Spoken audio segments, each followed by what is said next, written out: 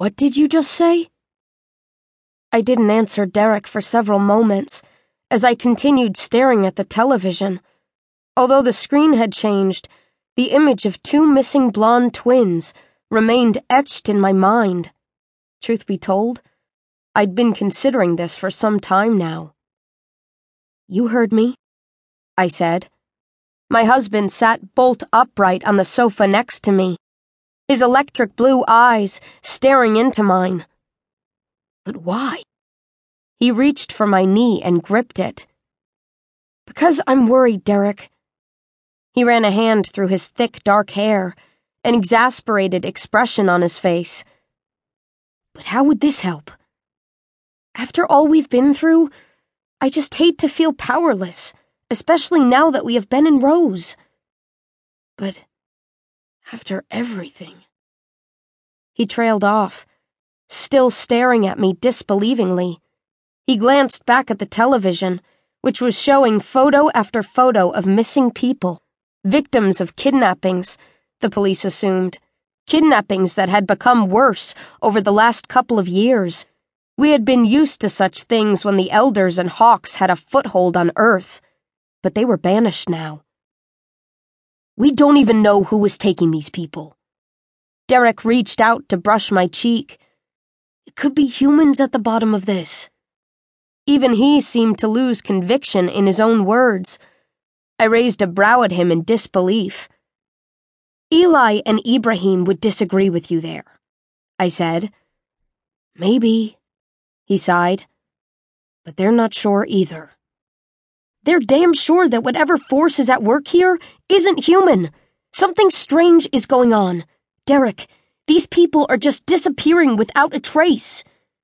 But they still don't have any evidence that this is anything supernatural. This is all pure suspicion, and I'd say we're all biased to assume supernatural causes. Wouldn't you agree?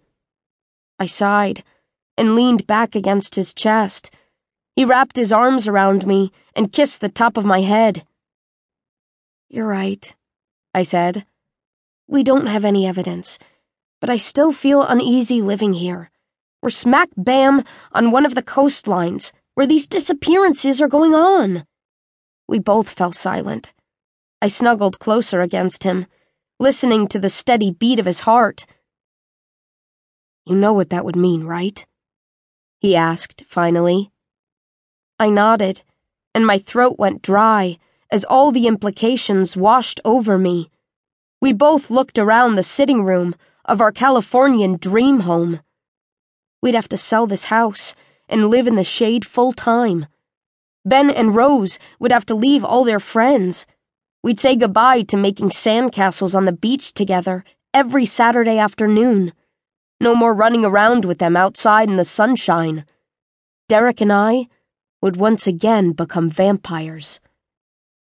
I'd had this urge to turn back for a while.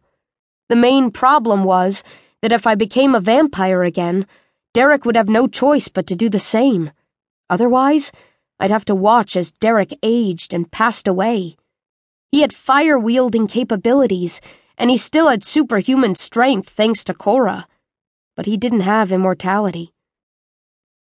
I suppose it won't be that much of an upheaval for them, Derek muttered. They're still young. The shade is already their second home during the summer holidays, and I held a finger to Derek's lips. He was avoiding the subject.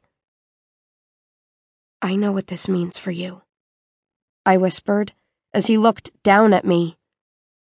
I know how much you despised what you were before.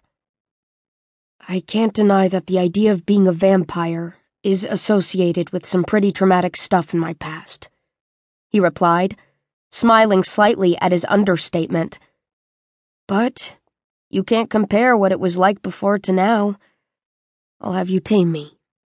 He kissed my cheek. I looked wistfully again around the room. And what will happen to this place? Well, this is no longer your dream home if you're scared living in it, he shrugged. And it's certainly no longer my dream home if you're unhappy here. We'll sell it. I looked into his eyes again. Despite his trying to ease my guilt, I knew that turning back into a vampire would be a sacrifice. I couldn't have loved him more than at that moment for what he was willing to do to make me feel safe.